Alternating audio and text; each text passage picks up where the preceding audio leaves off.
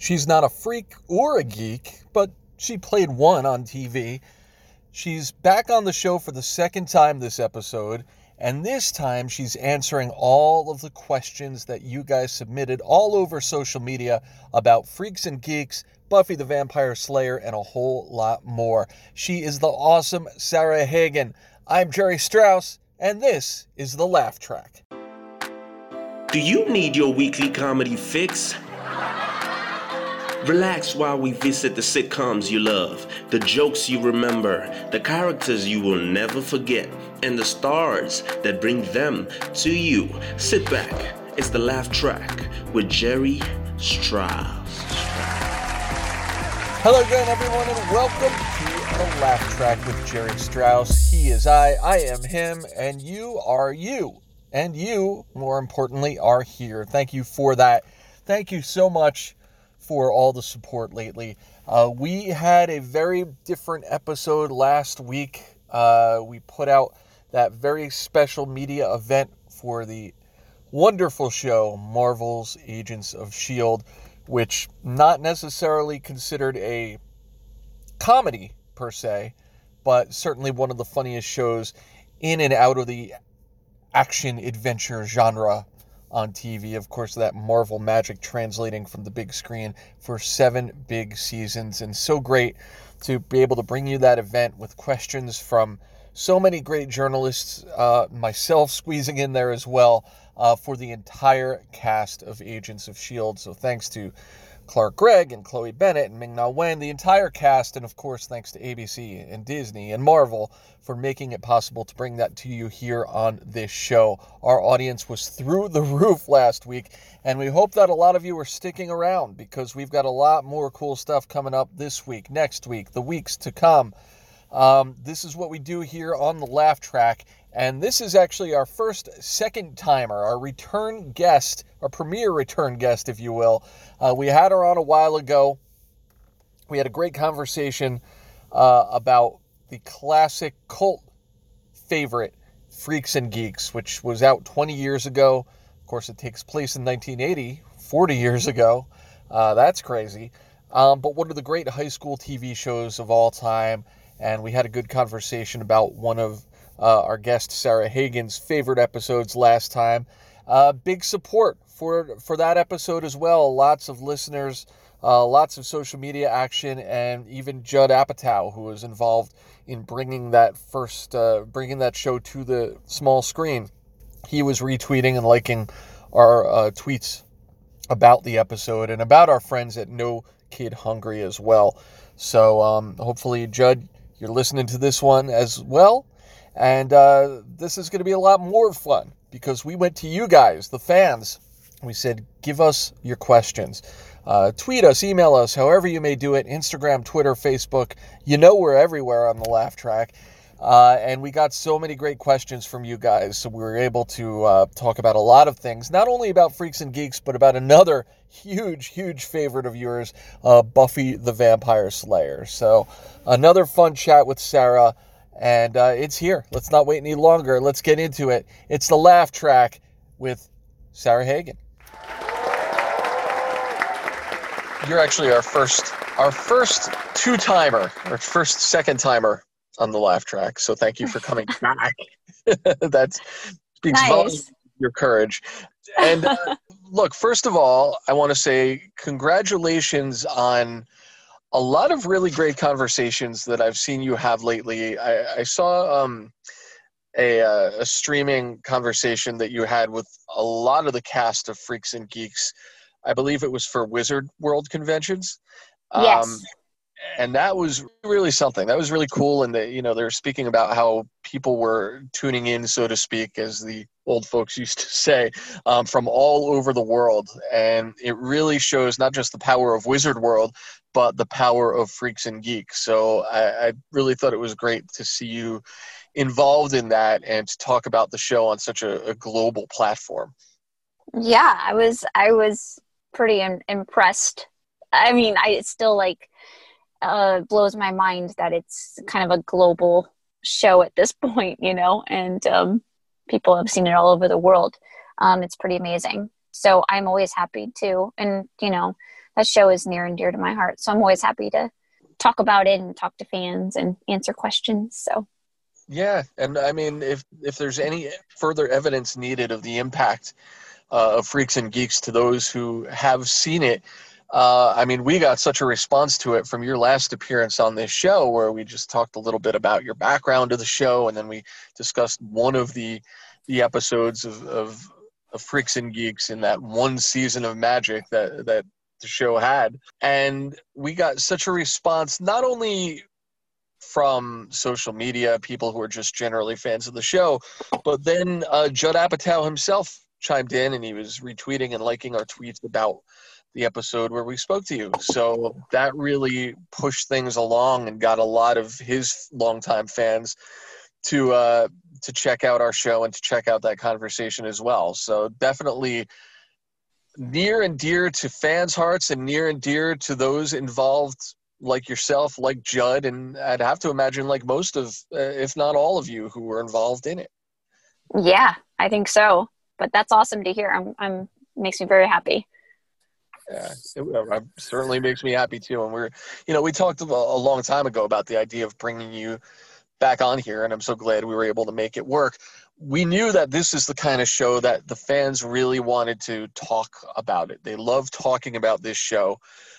So that's what we're here for. We put it out to the fans who wanted to be involved, to engage with us and to engage with you, and send us their questions about Freaks and Geeks, about you, all stuff directed to you. And you're going to see we're even going to go outside of Freaks and Geeks just a little bit.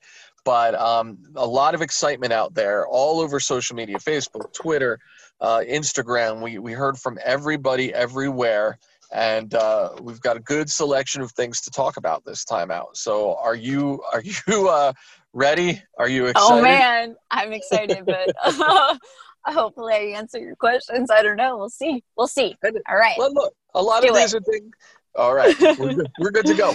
A lot of these are things, and look, I do want to plug.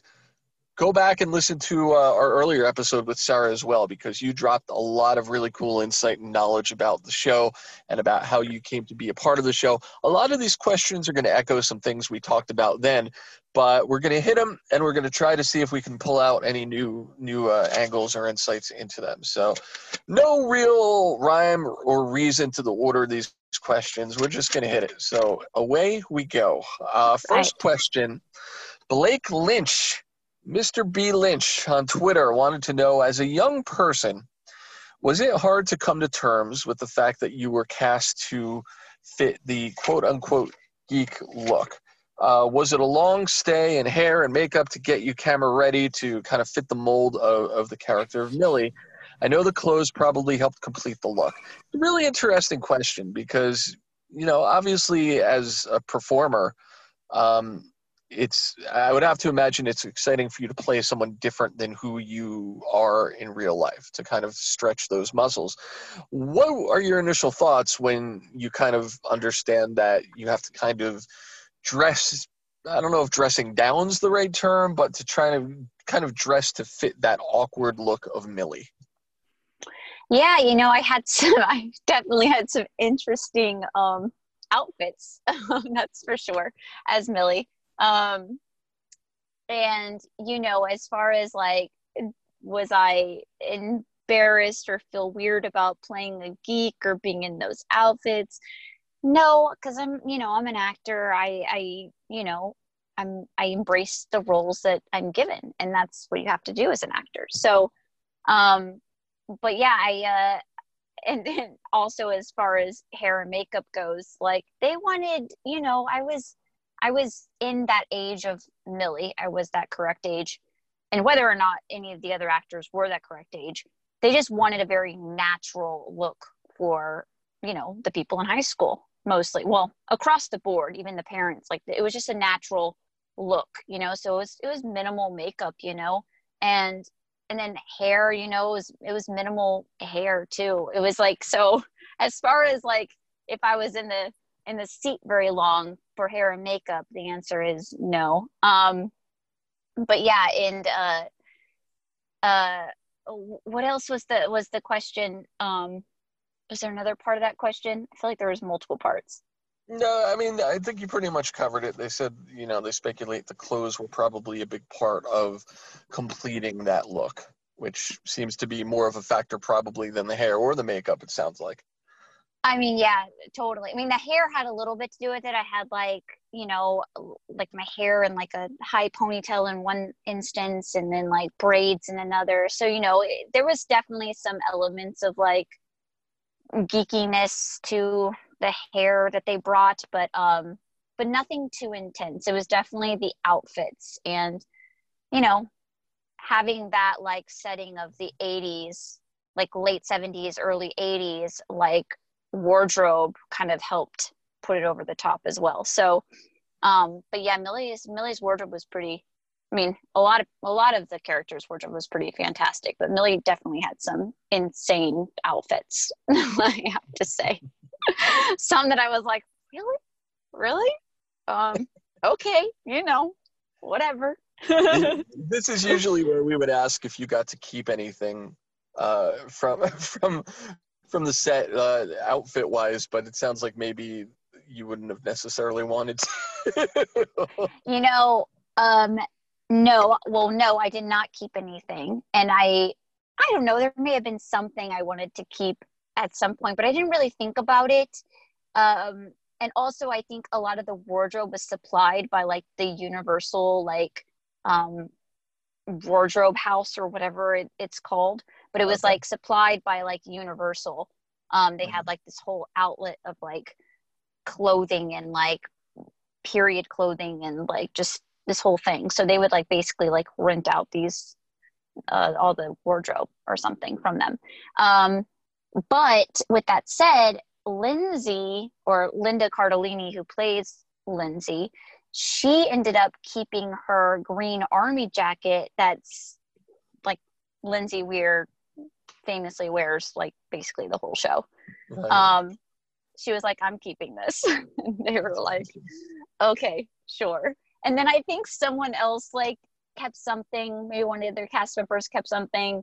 I know one of the writers kept like the mascot head. Mm. Yeah. And but I didn't keep it. I didn't even think of it. And then when I hear that all these people like later on, like years later, like I hear that they kept some of their wardrobe, I was like, dang it, I totally missed my opportunity. Like that would have been awesome. But, Look, Linda had a reason to keep that army jacket. Like that was Lindsay Weir. That it's army a jacket defined Lindsay Weir for that whole season. So signature piece. it's Yeah. a signature piece. So I don't know if Millie necessarily had a signature piece. So, it's okay. I'm okay with it. I've come to terms. Look, Linda is doing very well. She's up for a lot of awards this year. I think we need to start a social media campaign right now, grassroots style. We need to get her to wear that jacket up on stage for any acceptance speech that comes her way in 2020, 2021. It's only right. Yeah, we can try. I don't think it'll work. I think she did bring it to this Vanity Fair photo shoot to wear for like one of the photos in the Vanity Fair photo shoot. We did this whole, I don't know if it was I know Judd Apatow was doing a whole like comedy issue for Vanity Fair. And so Mm. he was bringing in a lot of his like actors that he works with from different films that he's done, as well as like did this whole piece on Freaks and Geeks. And I don't know if it was around the time of like the 15th year Mhm. anniversary of Freaks and Geeks or what, I can't remember. Anyway, we did this whole like basically he got a lot of cast and production people together to be in this Vanity Fair photo shoot. And Linda did bring her jacket and she wore it for a couple of photos. So Heck, that was pretty cool. that's that's really great. Yeah. Katie May chimed in. She wants to know a pretty simple question, but a great one. I'm curious about what was the funniest moment on set. So not necessarily something that we saw on camera, but was there a moment in the making of the show that you were involved in that stood out to you as the funniest experience of that time? Hmm. There was a lot of funny and great moments, but one I always think of, and this is like probably embarrassing for uh Linda Cardellini, but the one I always think of is so Lindsay Weir in one of the episodes in the series basically has a falling out with like the freaks, or just a moment, where she decides she's going back to her old life. She's going back to the mathlete. She's going back to just do what I don't know, what's right, or what she thinks is right, and ends up not being right. Anyway, that episode's called, I think, Looks and Books. So she joins the Mathletes again, and she hangs out with Millie a lot more. And so basically she's going from wearing, freaky hippie sort of clothes, like baggy clothes, to wearing more fitted, tight clothes. And so I remember this one moment before we start filming. We're in the mathletes, and I don't know, we're doing the competition, and we're about to start like filming or whatever. And she's wearing these like tight, like black, like pants. And she's like, just before we start filming off set, she stretches, she goes and touches her toes, and she's like stretching. And as she like goes to touch her toes, and I'm like standing like kind of right behind her pants rip open at the butt crack. And she immediately like stands back up and grabs her butt and just starts laughing, the most hysterical laugh. And which I feel like people know Linda's laugh, but maybe I don't know. She still has that laugh. But it was pretty amazing and pretty funny for me. I don't know. it's probably you have to be there sort of a moment, but there was that one. There was another one that happened that's maybe kind of funny for everybody else and more embarrassing for me, where Millie is in the Dead Dogs and Gym Teachers episode, where she is taking the beer from Daniel Desario and is about to open it. She takes the can opener and she's about to open it. And the first time we film that moment is I'm handed the bottle opener, and I go and I'm like going to open the bottle before I like start to take a sip before I'm stopped by Kim. And I cannot get the bottle open. And I'm just like, and they're still filming. They're filming, and I'm just like, finally, I'm like, I can't open this. I can't open this bottle. And they're like looking, they're like, you have the bottle opener the wrong way. And I was like, oh man. Well, somebody should have told me, like I'm 15 years old. Not a big beer drinker yet. So they had to cut and we had to redo it all. But so that was another moment that was more embarrassing to me, and I think other people were laughing. That's great. Yeah. Dave Karasik wants to know says you have a daughter now. In real life, at what age will you let your daughter watch Freaks and Geeks? Oh man, that's a good question. I mean, not right. She's about to turn 2. So I don't think now is the appropriate time to show her. I don't know. She seems ready. Hey, one of her favorite movies is Star Wars Empire Strikes Back right now. So, okay. I don't know. She might be a little advanced. We've been watching a lot of Star Wars in quarantine. So okay. She loves it. But I don't know. Like, it's not like a crazy, like, foul show or anything like that. But there is some like things that people do, like this pot smoking and, drinking and whatever, that like maybe she'll ask questions about, and maybe that's just not, especially like it being so centered around that for a whole episode or whatever. Like, I don't know. I'm like a first time parent. I have no say it again. it doesn't get any easier second or third time or fourth time or fifth time. You know, none of us know. None of us know. We just guess. But Exactly. I think with a show like Freaks and Geeks and a lot of shows like that, and I find this because I'm like personally, I'm a junkie for The Office, and I used to have it on with my kids kind of being in the room, and they would kind of gravitate towards it.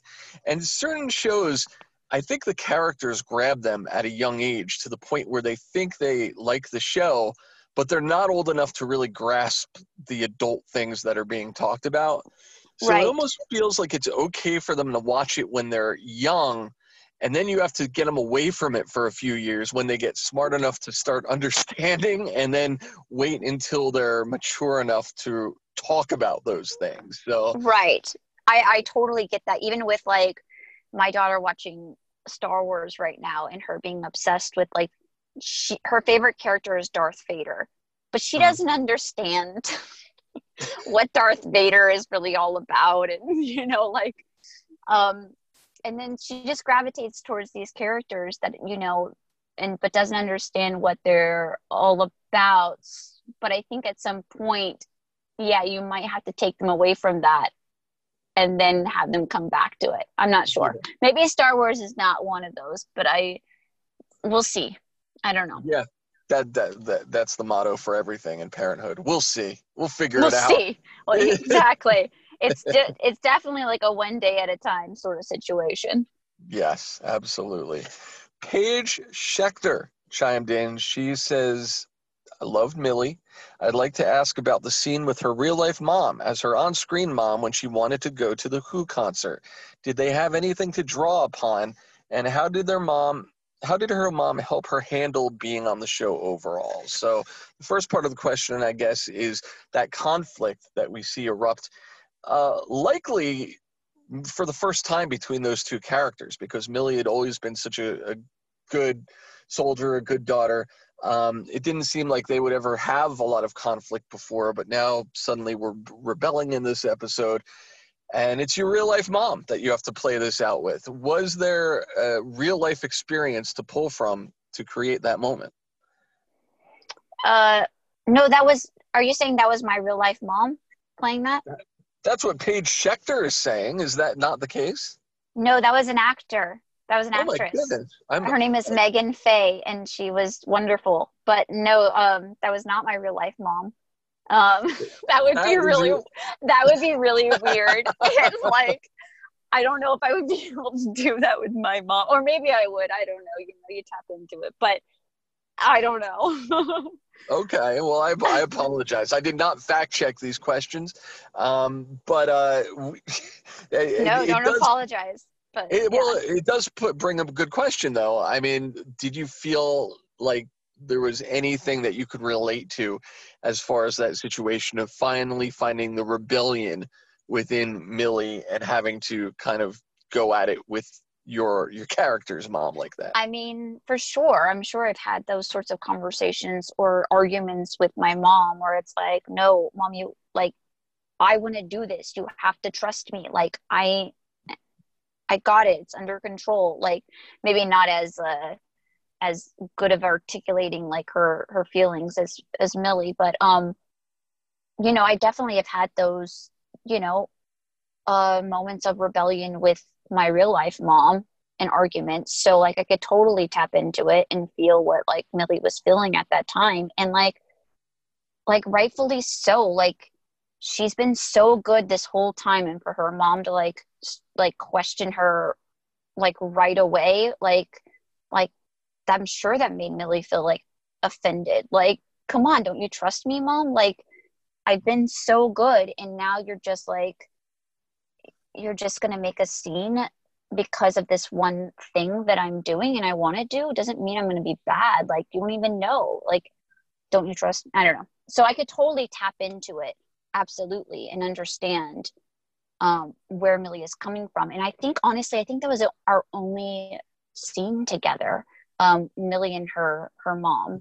And you didn't really see any of other, like, Millie's home life at all other than that. And we weren't even at home. We were in the middle of a street, and we weren't in like good terms. We were having an argument, you know? So it was definitely interesting for that, like that being the first moment that you see one of Millie's parents, you know?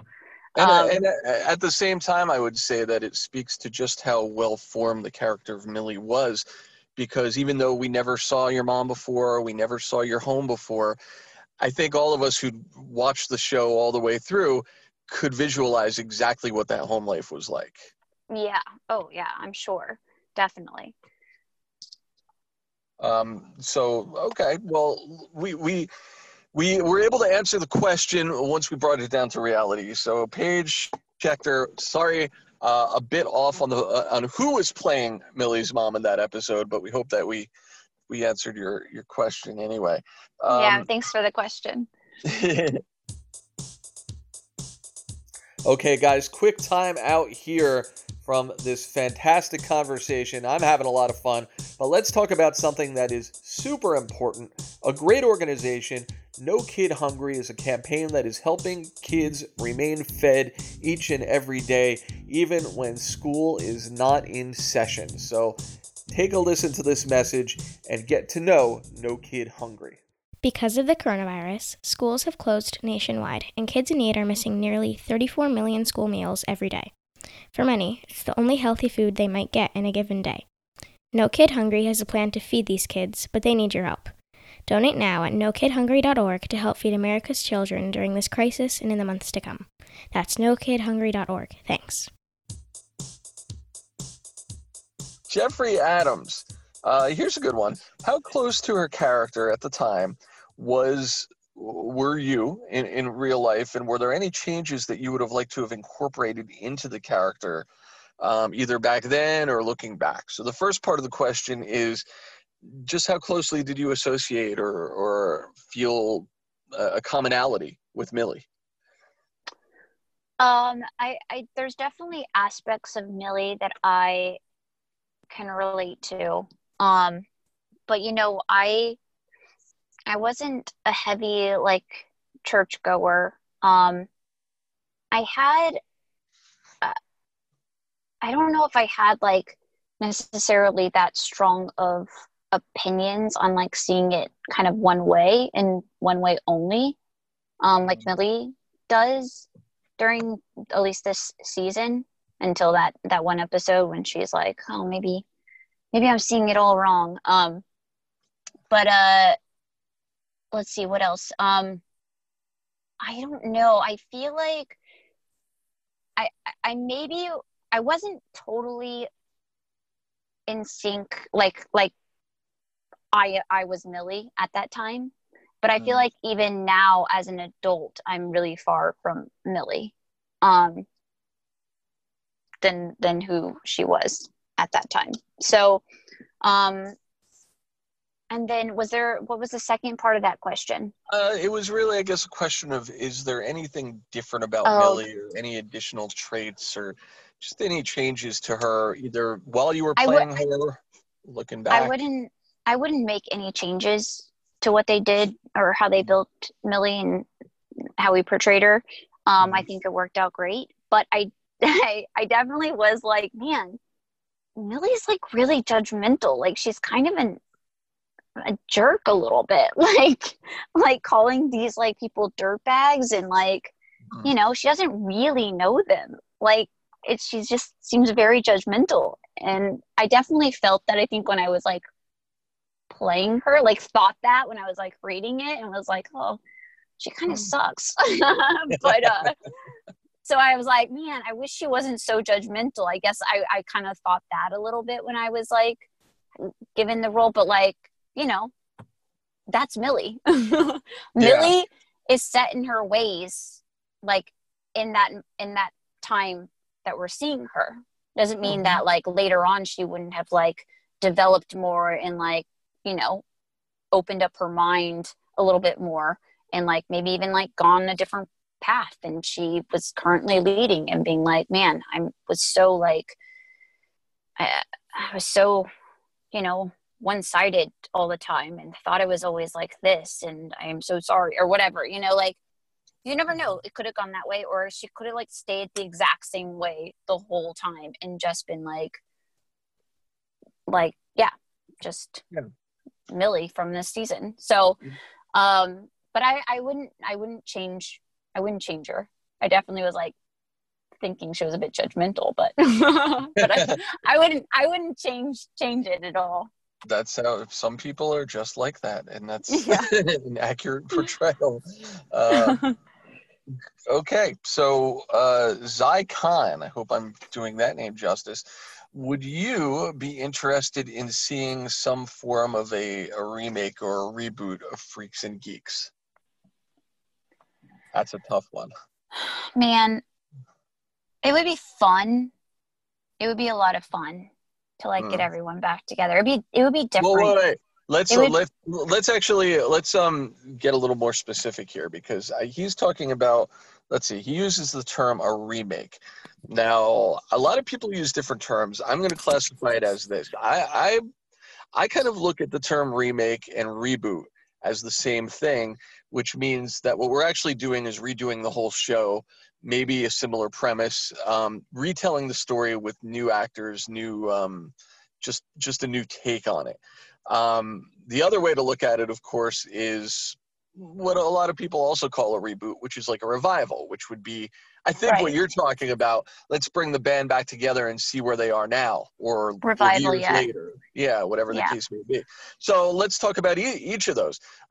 Now, he asked about a remake. Would you like to see an entirely new cast tackle high school and try to do it under the Freaks and Geeks brand, try and do something similar to what had been done 20 years ago? No, I don't think so. Like, I feel like there are actually a lot of shows that have come out within the years that Freaks and Geeks has aired that are somewhat similar to Freaks and Geeks, but different in their own right. But there's a lot of similarities that they like have pulled. I can just tell from like even Stranger Things. I feel like, oh man, I see so many similarities to like Freaks and Geeks in this show, even though it's different. It's a sci-fi. It's just different. It's not, there's different characters, and then there was another one, I can't remember now. But anyway, I've seen definitely like lots of shows that have been like, I feel like they've watched Freaks and Geeks and have like definitely pulled from this show. So I think Freaks and Geeks has inspired a lot of other shows to create their own sort of show, but in the same like respect as Freaks and Geeks, which I think is great. And universal, but I don't know if we need to reboot or remake Freaks and Geeks. I mean, because Freaks and Geeks already exists. Like, right. It's already there, and it's not like it's that old. I mean, it was shot on film, but it doesn't look that bad, and it's So I would just say no. I don't think so. My opinion. Okay. But and also for a revival or whatever, or reunion or whatever it may be, like I said, I feel like it would be fun to get the band back together, to see everyone. It would be totally different. Everyone is in totally different stages of their lives. And, it would be so, the dynamics would be different. I'm sure we could all like kind of tap into it, but like, I don't think we should do it. I don't think it should happen. Let's play the game real quick, though, because this is actually something I was going to spring on you at the very end, but because it came up in the question, let's do it. Let's just freestyle here. If there were to be, whether it was a special, whether it was a limited series, or just, some sort of revival or continuation, I mean, first of all, the original Freaks and Geeks took place in 1980, so I would presume the logical thing would be to say, let's do something that's now 20 years later, so this is going to take place in the year 2000. I think that would probably be the logical premise. Where do you? Let's start with you. If you were going to try to outline what this thing would be, where would Millie be 20 years from where we saw her last? Oh man. I feel like I've been given this question before, and it's so hard because I feel like there's so many different angles that she could go. But you know, let's keep her in the Millie world. You know, I'd say she probably still goes to church. She might be like a what do you call it? Like doing vacation Bible school sometimes, or in charge of the youth group, or you know, the choir. Maybe she's like teaching the choir.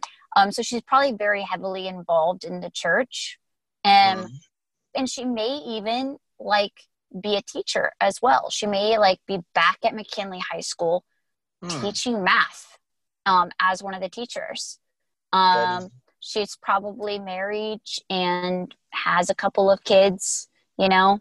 So that's kind of where I think Millie might be if she was to stay in the Millie like world or path or whatever. Yeah. Not in that lane. But you know, who knows? Who knows what the writers would have come up with? Do you think? I mean, obviously, it's just fun to kind of think about and just kind of brainstorm where these people would be, especially if you're going to create a scenario where they're all kind of still back in each other's lives. Yeah. So, I mean, you know, you would probably want to explore the question of whether she and Lindsay are still tight, whether they're still friends at all, whether they still have contact, which, you know, where are all these people? Where is Daniel DeSaro? Where are the freaks? Yeah, because you'd have to bring them all back. Yeah. I wonder if like Millie would have married one of them, not necessarily a freak, but maybe one of the geeks. Like maybe, what if Millie married Sam Weir? Whoa. That would be really weird, right? Very weird, but very, very conceivable.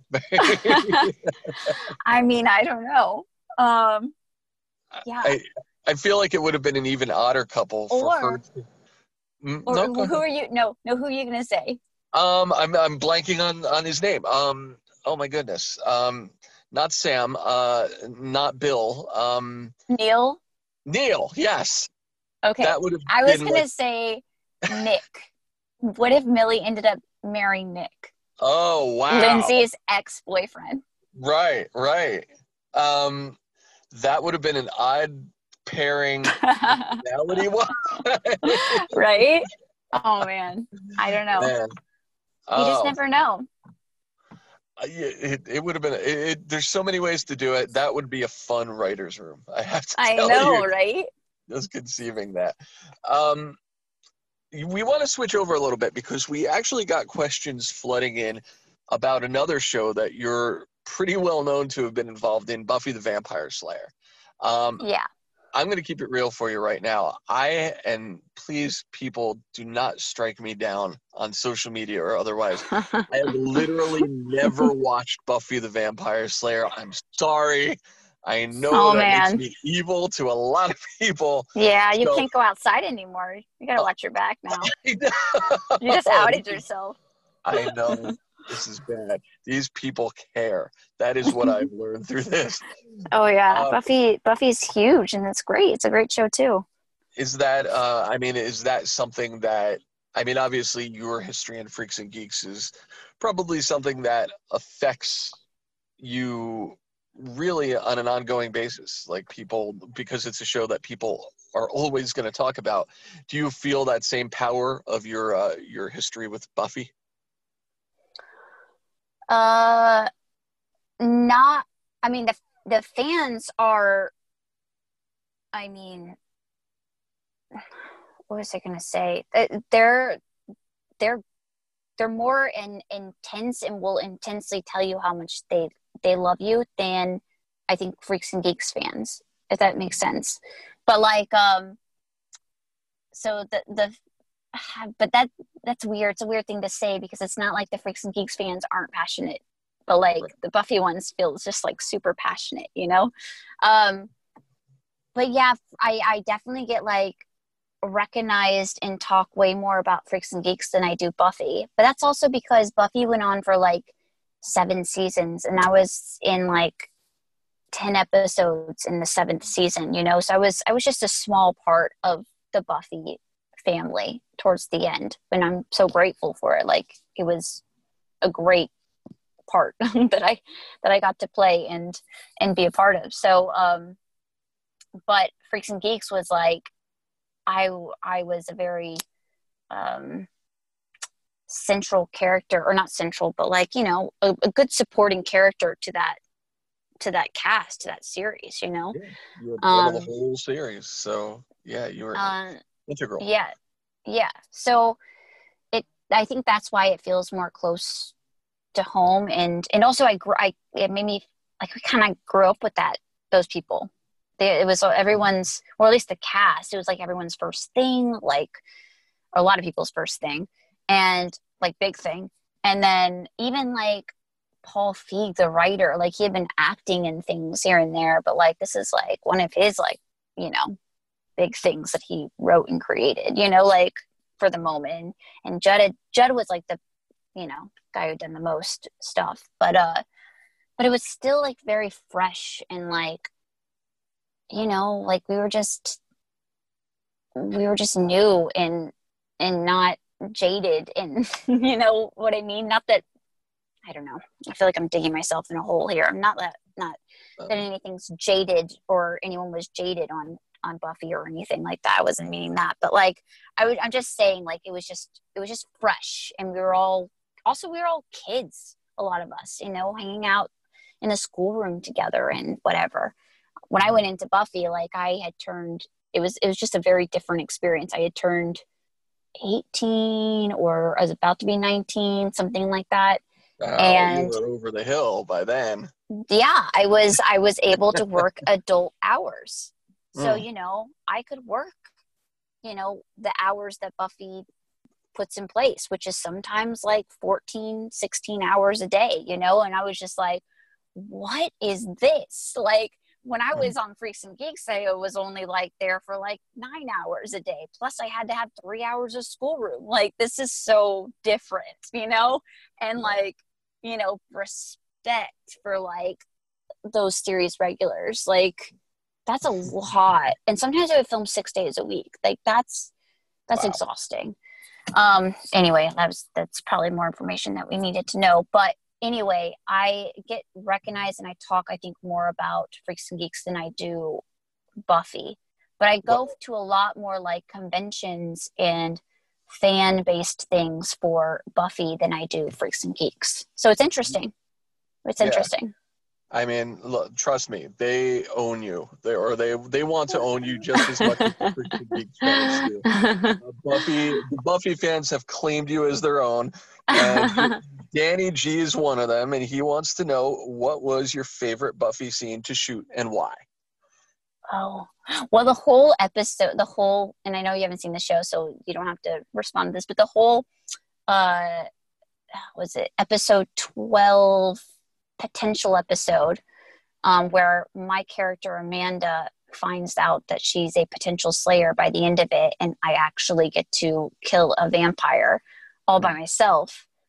That whole episode for me was like really fun and really just exciting and empowering, kind of like, so it was really, that whole episode was really awesome for me. And also just doing the stunts and working with the stunt coordinator for that whole, wasn't even like a minute probably, like, segment of me fighting a vampire and killing it was pretty awesome. And yeah, I'll always remember that. I'm really glad you said that, because this next question now makes more sense to me. Okay. Paul Colombo wrote, and there's a few moving parts to this question. How would Millie have done as a Slayer in the early 1980s? Oh, So what I he's feel look like I just want to clarify it for my own okay. what the question means. So what he's doing is he's placing the character of Millie into Yeah. the Buffy world and making her the Slayer that your character had eventually become anyway. But it's Millie. That's where he's going with this, right? Yeah, I think so. And Okay. Amanda, I think, was a bit more goofy and quirky actually than she was. I feel like she was more quirky than Millie, even though Millie was kind of quirky. But Millie was very. I feel like she was very confident as who she was, and um, so maybe that would make her an actually really good Slayer if she was a Slayer. Um, but then I'm like, well, would Millie have? Well, she would have to believe in this whole thing, vampires. Maybe she would be like, this isn't real, right? This can't happen, right? For a minute, and then be like, okay, it is Biblically, real. yeah. So, and then get into the sort of the character. But I think she'd take it very seriously and actually become very good at being a Slayer, I think. I gotta say, for those of us who've only seen you play Millie, or those of us who've only seen you play Millie, and even have gotten to know you a little bit on this show, I'm kind of sold on the idea of going back to Buffy now because I want to see you slaying. Like, this is something that I feel would be a lot of fun, as fun for us to watch as it was for you to do. Yeah, yeah, yeah. It was fun. I'm awkward. I'm a little awkward, but that's okay. Well, hey, and we're going to we got one more question, which I love. Before we do, I want to just thank you again because we had, like I said, so much buzz last time we talked, and it was great to be able to invite some people to submit some questions and to kind of go deeper into you and Freaks and Geeks and Millie and Buffy and everything. So thanks again for doing this, man. This has been really great. You're welcome. Thank you. And so this question, and this is something, this speaks to me about Freaks and Geeks in a way that I think I understood the first time I watched it, which is that it's a great show, not just because entire episodes are great and the entire season, the entire show is great, but there are scenes that are just so classic that you want to go back and watch again and again. And I think that's the hallmark of a really great TV show. And this is about one of them. Did you, I'm sorry, have previous musical or piano specifically experience or a background in it? And was the scene with you and Jason part of the original script or ad lib? Now, what we are talking about is, I think we're going back to episode 2, if I'm not mistaken, where the party at the Weir house, where it's supposed to be a bit of a get-together with some beer, turns into a full-fledged party. The parents aren't home.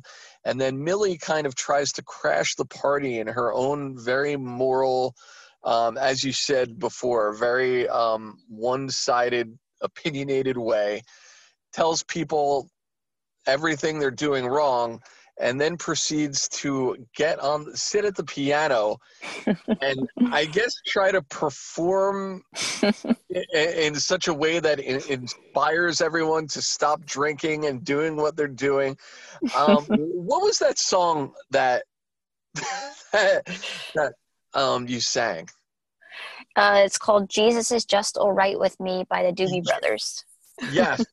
And we talked about him before. Jason Segel is such a goofy character in his own way. We know, a noted pothead, as we'd find out more and more through the series, but just a guy who's really doesn't have a mean bone in his body, and just without hesitation, with a big smile on his face, sitting down next to you, a self-proclaimed musician as well, and joining in on this song, an unlikelier duet you'll probably never find anywhere on a TV show. Yeah. But so much fun to watch him kind of rock out with you on this Doobie Brothers song. Did you have piano training or any experience musically? Yes, very little. I was not a piano player. I was I maybe took piano lessons for a year, maybe 2.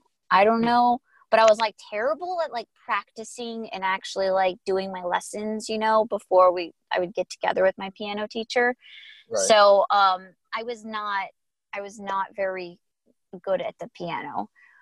So basically we did the pilot and we found out we got picked. So we did the pilot, I think in like, I don't know, January or February, something around there. And then we find out that we got picked up maybe in April or May, maybe May. And then I think it was around June, maybe around June or the beginning of July, something like that. My manager was sent some sheet music and a cassette tape. And basically with the instructions of have Sarah learn this and try and learn it on the piano. Okay. And so that was my instructions. In what context this song was in, I had no idea. I didn't have the script, nothing. I was just sent the sheet music. I was sent the cassette tape, and I was like, learn this song, try and learn it on the piano, and yeah. So I had a keyboard, so I would try and like play it on the keyboard. And then I also had a really good friend at school who was a very good piano player. So I would go to his house. I went to his house maybe a few times, and he helped me with learning the notes and stuff. And then I would just practice on the keyboard. Again, I didn't end up being very good at it. Like I got some of them, I knew where they were, but then I would hit two notes at the same time sometimes or whatever. So I wasn't that great. But anyway, I spent a long time and I really worked on it or whatever. So I was kind of proud of myself and excited too. I was excited. I was like, this is how me do this. This is awesome. And so I get to set and, you know, I'm nervous, but I'm prepared. And I see a piano there. And then off to the side, I see another piano. And I'm like, wait, why are there two pianos? That's strange. Huh. And so I went to the piano that I was going to be at, and I started to like, you know, press the keys to see, you know, how I was going to play the song. And it's silent. The whole piano is muted. And I was like, there's something wrong with this piano. We need to like bring in another piano because I can't play like this. I don't know. They're like, oh yeah. So we have a professional piano player and they're going to play the song for you, but you're going to do the notes. Like you'll do it like you have been practicing, but you're not actually going to hear what you're playing. And I was like, oh, I was kind of like offended.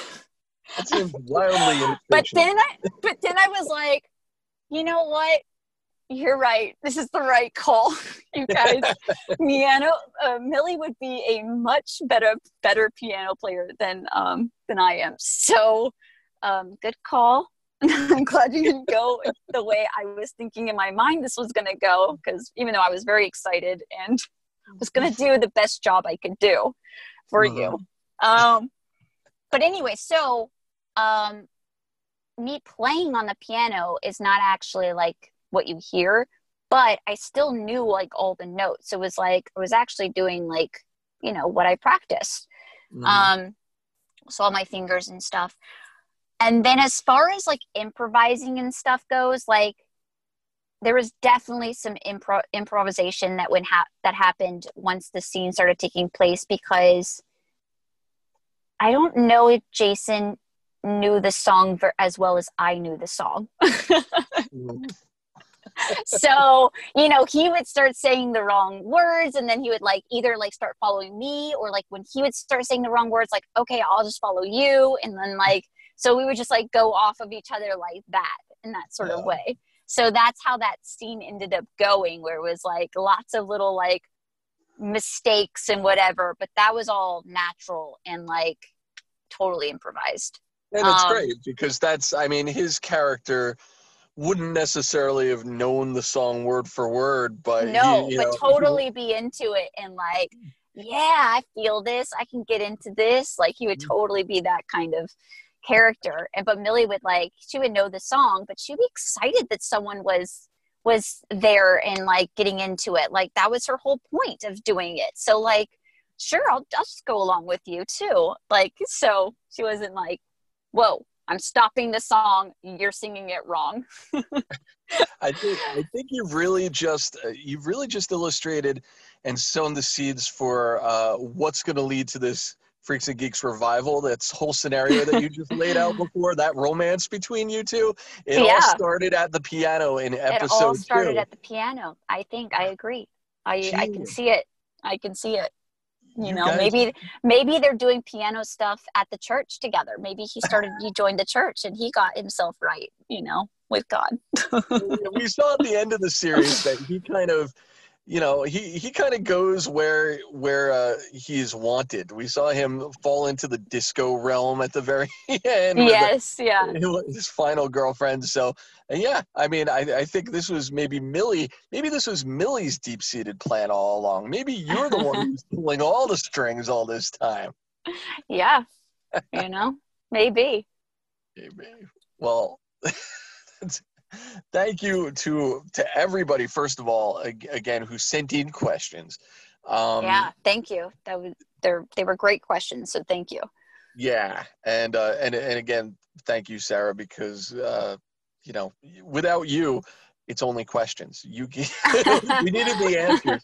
And well, hopefully I answered the questions and I didn't dig myself into a big hole and like never actually get out of it. So but yeah, I am happy to do it, and it was fun. It was fun chatting. Great to have you back on the show. And thanks to everyone again for checking out the show this time, and thanks to everyone who continues to follow and love and spread the word about Freaks and Geeks as the legend continues to grow. I'm sure you're just going to be hearing more and more about Millie each and every day of your life, more and more and more over the years. So, thanks for letting us be a part of that movement with you. Yeah, thank you. All right, guys, another great week, another fun chat. Sarah, always good for a laugh and some amazing stories as well. Freaks and Geeks, a show that you just can't talk about enough, can you? Buffy the Vampire Slayer, I think we're going to be revisiting that show more in depth in the future based on the response from you guys. What a continual cult classic and more that show is. You guys just love that show to pieces, and can't wait to talk about it in the future and maybe have some more guests on from that world. Before we go any further now, we've heard her for a couple weeks. We're going to do it again. She is my friend and one of the great wrestling legends for you fans of pro wrestling. You've seen her on WWE TV alongside everyone from Adam Edge Copeland, face-to-face with Dwayne "The Rock" Johnson. One of those personalities you can never, ever forget. You can see her every week these days on AEW, All Elite Wrestling, in primetime Wednesday nights on the TNT Network, and of course, her own podcast, Excuse Me, The Vicky Guerrero Show. I'm a little part of that show as well. She is Vicky Guerrero, and once again, we are doing the catchphrase of the week. She is going to bust out one of TV's famous catchphrases in her own unique style, and you guys are going to figure out what show is it from and who says that catchphrase. We want you to email your answers to us at laughtrackpod@outlook.com, and if you get the right answer, we're going to shout you out here. We're going to line these winners up, and we're going to mention you here live on this show on the microphone. You know, so that's what we're going to do. So yeah, please do that. Without any further ado, here's Vicky. Did I do that? All right, folks, thank you once again for making another week of the Laugh Track a great one. We can't wait for you to hear what's in store next week, but we want to let you know, of course, that the Laugh Track, produced by me, really the lion's share of the work produced by our buddy Steve Prentice, the mastermind behind this whole thing. And we want you to follow us on social media. Of course, we're on Facebook, Laugh Track Pod, the backslash to the Laugh Track Pod. We've got a page, we've got a group on Facebook, also our Instagram at Laugh Track Pod, I believe. And we're on Twitter as well, at Laugh Track TV. Of course, you can find all these links and links to many of our popular podcast outlets that carry us at our own website. It's your one-stop shop to everything old and new of the Laugh Track, and that, of course, is at laughtrackpod.com. You can catch up on all the old episodes or revisit some of your favorites. And please, whatever you can do to pass the word along, tell a friend, let them know what we're doing here, talking about your favorite TV shows, talking to your favorite TV stars, and we're going to keep on doing it. So until next week, I'm Jerry Strauss. We'll see you next time.